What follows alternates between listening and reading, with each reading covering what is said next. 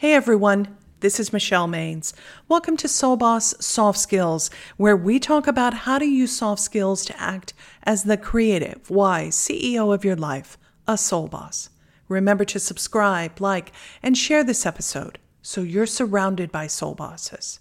And you can also stay inspired by joining one of my social media channels. This week's episode is Quiet Quit with Next Level Soft Skills. Are you giving the side eye to the quiet quitting trend, unsure whether it should make your bingo card? Good choice. That advice could seem shocking, but maybe it shouldn't be. Stories are everywhere about people who jumped to opt out during the Great Resignation, only to boomerang back. But hold on, before you put your feet up or take the rest of the day off. Here's a secret. Where you are right now is a stepping stone to somewhere else. So get ready for the big opportunity, the crisis, or when you need to pivot by working on your soft skills. Let me tell you about a friend who almost missed her long-awaited big opportunity because she was short on skills. Sloan slumped into my office chair following her annual review.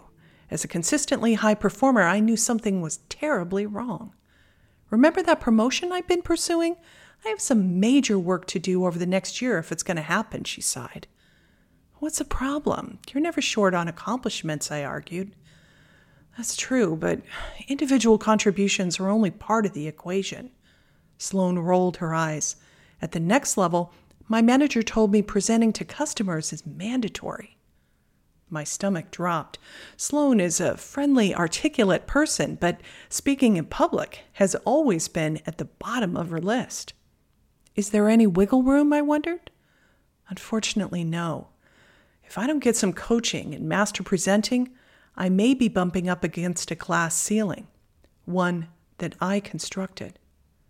In the September series, Soft Skills Essentials for Quiet Quitting, we're discussing ways to use soft skills to land a new job, attain a leadership position, or expand in your current role. The case study highlights how even great situations can quickly go south.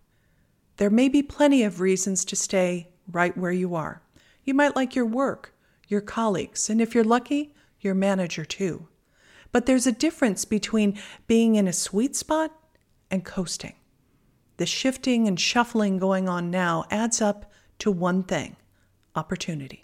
So when the thunderbolt strikes with an unexpected break, you want to be ready, and you get prepared by knowing how to round out your technical acumen and lived experience with soft skills. Getting started is easy. List common soft skills like communication, problem solving, emotional intelligence, conflict resolution, or collaboration. Then have a quick thought exercise. For instance, look at the list and answer these questions. I bet you'll know the answers right off the top of your head. Number 1, my best soft skill is. Number 2, the soft skill I would like to get better at is. And number 3, the soft skill I find the most challenging is. Leveling up isn't punitive or personal.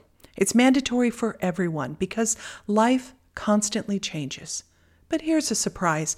Competencies you add or strengthen can also be leveraged to lead or volunteer in your favorite charity and community organization. So don't miss out on a big opportunity at work or after hours because it includes a soft skill you may not love, like presenting or solving thorny problems. Instead, create a plan to help strengthen your soft skills.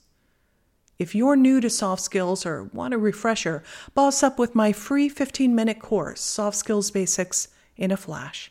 You'll learn what soft skills are, why people who understand soft skills stand out in a crowd, and practical, actionable ways to use soft skills every day. With the bonus one-pager, 7 ways to pitch your soft skills superpower in your back pocket, you'll leave calm, self-assured, and ready to speak soft skills with anyone who asks. If you don't skill up, you may reach a point where you feel stuck, frustrated, and unable to quickly respond when that career lottery ticket comes your way. Then you'll really want to quit, and maybe not so quietly. So Start cultivating your next level skills now. Until next week, stay well.